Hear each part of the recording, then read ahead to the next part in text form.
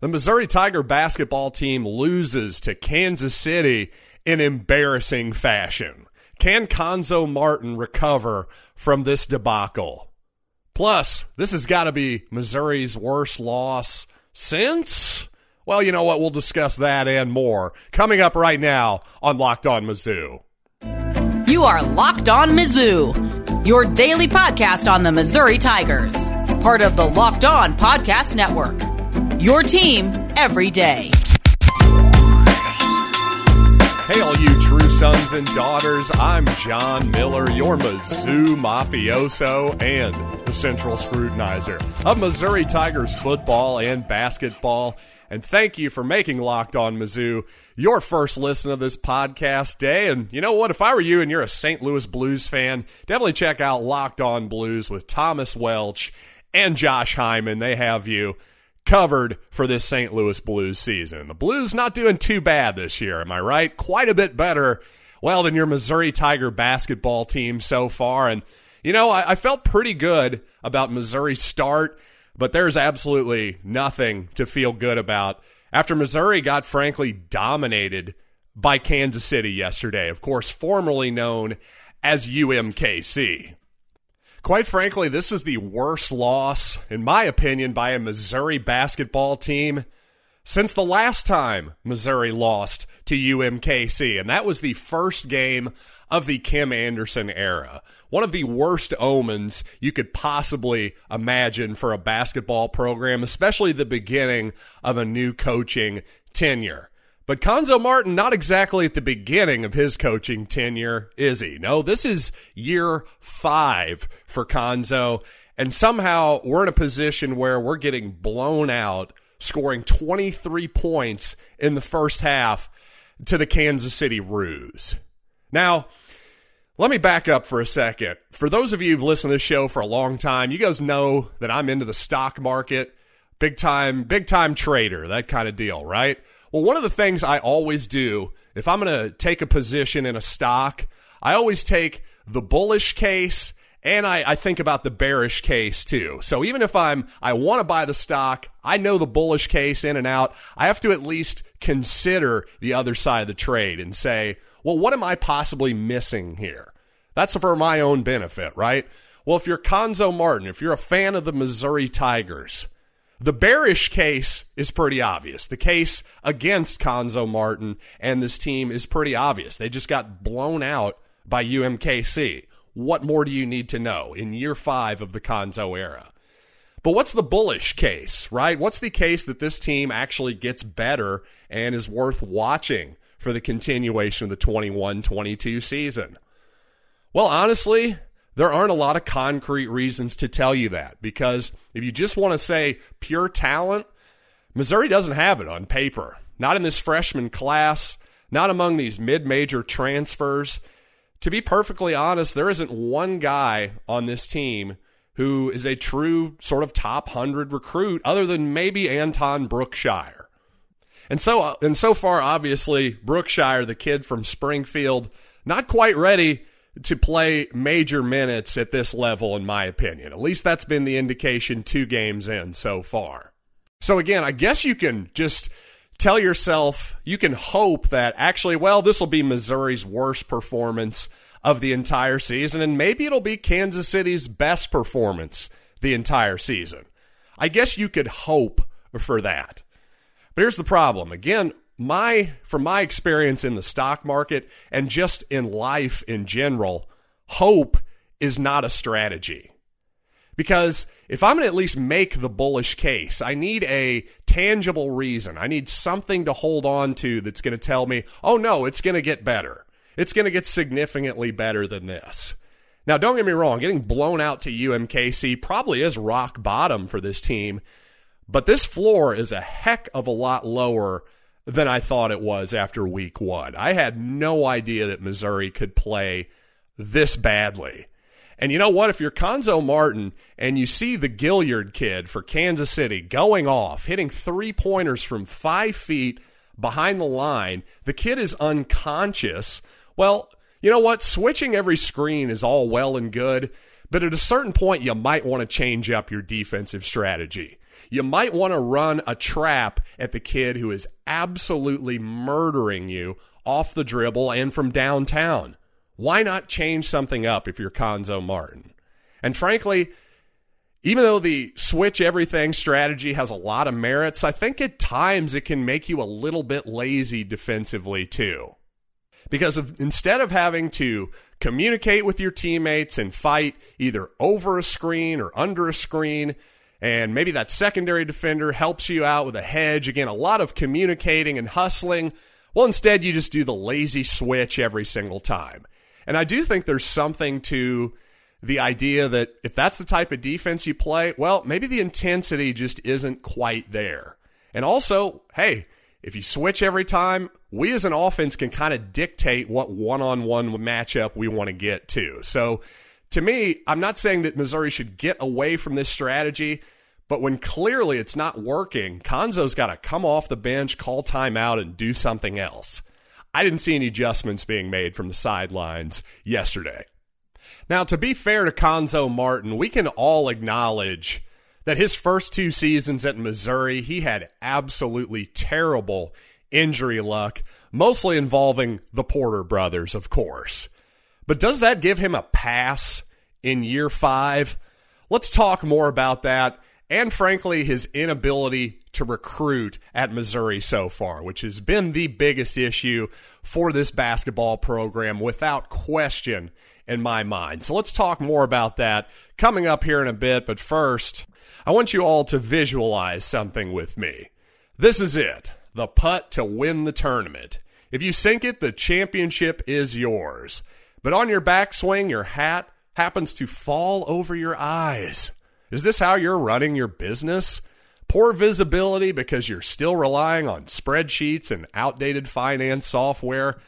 To see the full picture, well, you need to upgrade to NetSuite by Oracle. NetSuite is the #1 cloud financial system to power your business's growth with visibility and control of your financials, inventory, HR, planning, budgeting, and more. NetSuite is everything you need to grow all in one place. Over 27,000 businesses already use NetSuite, and right now, through the end of the year, NetSuite is offering a one-of-a-kind financing program to those ready to upgrade at netsuite.com/LockedOnNCAA.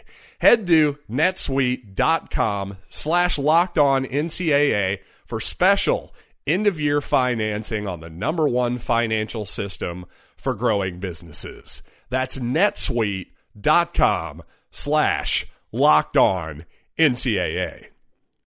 And by Prize Picks, the leader in college sports daily fantasy. Prize Picks offers more college football props than anyone in the industry, including all the star players from the Power 5, as well as mid-major players you might not even have heard of. Like, I don't know, say the Gilliard kid from Kansas City.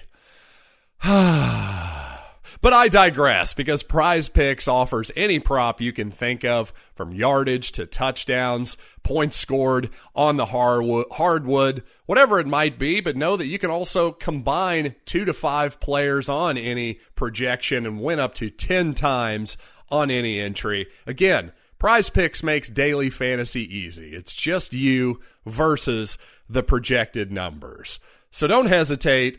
Check out PrizePicks.com today. Use the promo code LOCKEDON or go to your app store and download the app today. Once again, use the promo code LOCKEDON to receive a 100% instant deposit match up to $100. Again, just be sure to use that promo code LOCKEDON at Prize Picks. Daily fantasy made easy. Now, Cuonzo Martin's first year in Columbia, obviously a gigantic splash with the 4th ranked recruiting class in the country, headlined, of course, by the Porter brothers, Jeremiah Tillman, as well as Javon Pickett as well, and plus Blake Harris and C.J. Roberts, who quickly left the program without even being there for an entire season. But I got to say, For as much as people are now regretting the Cuonzo Martin era in some ways, many people are saying this was the wrong hire. I don't know how you don't go with that. If you know that hiring Cuonzo Martin is going to secure you, not only the Porter brothers, but a bunch of other players too, like Tillman, who's going to then give you the 4th best recruiting class in the nation after just finishing dead last in the SEC for 3 consecutive seasons. I don't know how you turn that down if you're the Missouri Athletic Department or a Missouri fan for that matter. How could you not be excited for that? But unfortunately, of course, the Porter experience went about as badly as it possibly could have. Michael played, 2 games for the Tigers, essentially. Jontay Porter was a really, really good player for 1 year, and then unfortunately, Cuonzo's second season, he blows out his knee in the preseason. Basically, the entire team was built around Jontay in the preseason. At the worst possible time, you lose him. So in year 3 of the Cuonzo experience, I could see how a lot of people would be saying, you know what, this guy's had terrible injury luck. He's a good guy. He can coach rebounding and defense and effort and yada, yada, yada. That's all well and good. But now in year 5 of this whole experience, let's take a look at his recruiting classes moving forward. So the following season after that Porter class, well, there was a 3-man class: Xavier Pinson, Torrence Watson, and Christian Guess. Now, one of those hit. You got to say, Xavier Pinson, say what you will about Pinson. I've always been a fan, and yet at the same time, very much acknowledge his limitations as a player as well. But as the 248th ranked player, to get a guy like Pinson, to make him a starter for all intents and purposes, that's a win. That was a recruiting win for Martin, for sure. But Christian Guess, well, I don't even have a guess as to why Missouri ever recruited him. The guy never saw the floor, to my knowledge. Maybe he saw the floor for 2 minutes or something before he left the Tigers. That was a confusing signing from the word go. And frankly, there's just been far too many of those. Now, Torrence Watson obviously had a decent start to his career at Missouri. Ultimately, just didn't totally work out for Torrence for whatever reason. I'll kind of give you a pass on that one because guess what? He was a 4-star player, highly sought after by programs like Ohio State. So sometimes the 4-star guys just aren't gonna work out. I'll give you that. Okay, the next season. Let's move on to the next recruiting class. Trey Jackson, Mario McKinney, Kobe Brown, and Axel Okongo. Now, 3 of those 4 players are no longer on the roster. Trey Jackson is now at Minnesota. He didn't play, I believe he's at Seton Hall. He was originally recruited by Minnesota. Trey Jackson now at Seton Hall. He didn't play a whole lot last season. But again, a top 100 player, didn't work out. Well, that's unfortunate. Mario McKinney, now a lot of people said that was a bad fit from the word go, and apparently they were correct. Now McKinney, also not currently a Division I basketball player. Axel Okongo, again, just another wasted scholarship like Christian Guest, quite frankly. Okongo was never a Division I player, and that was pretty obvious to anybody who watched him play in junior college, in my humble opinion. But you know what? Once again, hey, a guy who's ranked about 250, you cashed in on Kobe Brown. So congratulations. Of 4 guys of the 2019 recruiting class, 1 guy is an actual player for you. See, it's one thing when you can't get the sort of 4 or 5-star local guys who are in the St. Louis area the past couple seasons, but it's another when you just continue to sign guys who can't even get on the court. That's just, there's so many empty scholarships during the Cuonzo Martin era that to me, that is actually the biggest problem of all. Sure, it would have been great if Missouri could have successfully recruited some of those guys, but again, you look at the next season. You look at the next recruiting class. Okay, Drew Buggs was a transfer. He played a little bit, and, he was an okay backup point guard for the Tigers last season.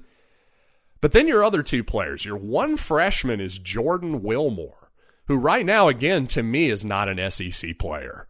And he's a sophomore right now. There still is no signs that we can keep him on the court. And then your other recruit that season is Ed Chang. What in the world were we doing with Ed Chang? That's just one of the most confusing moves of all time. He never saw the floor. It never seemed like he was going to see the floor. Just utter confusion to me. Again, another absolute wasted scholarship. Really two wasted scholarships if you want to include Wilmore. If you want to have some hope for Wilmore and say maybe he can turn it around as a junior and senior, well, you know what? You're even more optimistic than me. It's possible. I just wouldn't count on it. And then finally, for this season, this recruiting class, you've got 9 guys. You've got 5 freshmen and 4 transfers. And so far, it doesn't seem like we have any real difference makers among those freshmen. Trevin Brazil and Caleb Brown, Kobe's brother, so far can't get on the court for whatever reason. There's a little bit of mystery there, too. And then finally, I do like Dejuan Gordon so far. By the way, it's not Dewan, it's Deshawan or Dejuan, something like that. But I think Ronnie DeGray's been a nice piece for the Tigers so far, especially as a defender. Jerron Boogie Coleman. Unfortunately, Missouri really missed him yesterday when he turned his ankle in the second half. He's been a pretty good-looking player so far, too. Amari Davis, I'm still questioning him a little bit.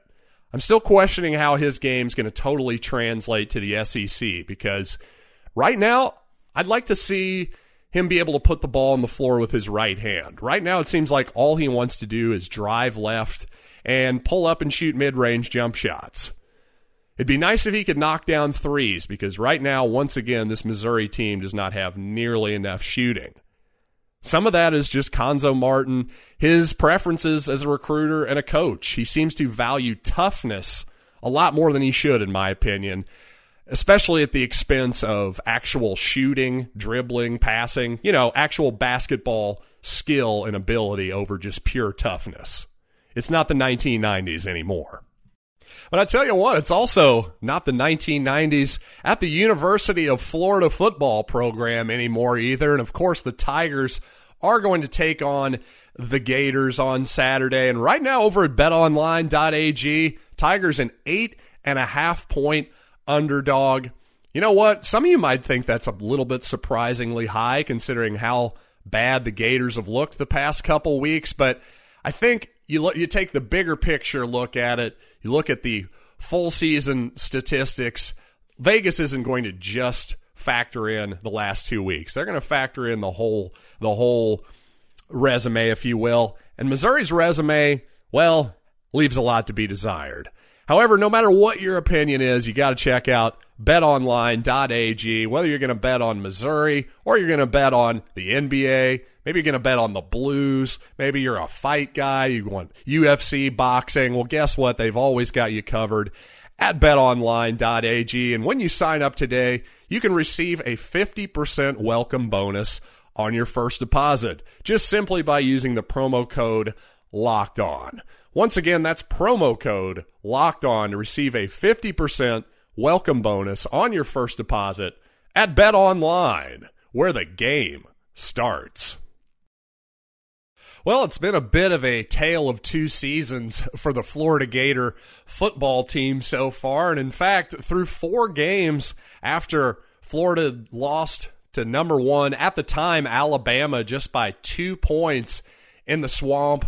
Then the next week, Florida put it on a pretty solid Tennessee team, we've now come to learn, 38-14. Quite honestly, after that game, I was impressed with the Gators, and I was ready to give Dan Mullen a lot of credit for being able to craft an offense with different types of QBs, because obviously Kyle Trask last season, a sort of your traditional pocket passing quarterback, but well, now with Emory Jones, your starter, a much more sort of Dan Mullen, Tim Tebow classic style offense where you pull the guards out in front of the quarterback and run that quarterback a lot, 10, 15 times a game sometimes. But boy, ever since the Gators lost to Kentucky 20-13 following that Tennessee game, boy, they just have not been the same since. And while some have called for Anthony Richardson to be the starter for Florida at quarterback. Well, unlike Missouri, there's not going to be any mystery according to Dan Mullen this week. Emory Jones is going to get your start at quarterback this week. And while the quarterback situation certainly is a little bit chaotic for the Gators, my goodness, what can you even say about that Gator defense at this point? I mean, for a program like Florida to just basically not be able to stop anyone to the point where they're giving up 42 points and a half to Samford, I mean, that's totally inexcusable. And if Dan Mullen's on the hot seat right now, well, I'd say that's 100% justified, without question. So if you're Missouri, just like 4 years ago against Jim McElwain and the Florida Gators, perhaps you have an opportunity here to drive a stake through Dan Mullen's heart and end this era once and for all. Quite honestly, if I'm Eli Drinkwitz, well, I've got a black and gold Darth Vader helmet on standby for the post-game press conference, if necessary. How about that for a callback? And once again, thank you all for making me your first listen of this podcast day. How about for your second listen, you check out Locked On Bets, your daily one-stop shop for all your gambling needs. That's Locked On Bets, hosted by your boy Q, with expert analysis and insight from the red-hot Lee Sterling. So, until next time, I am John Miller, and this has been Locked on Mizzou.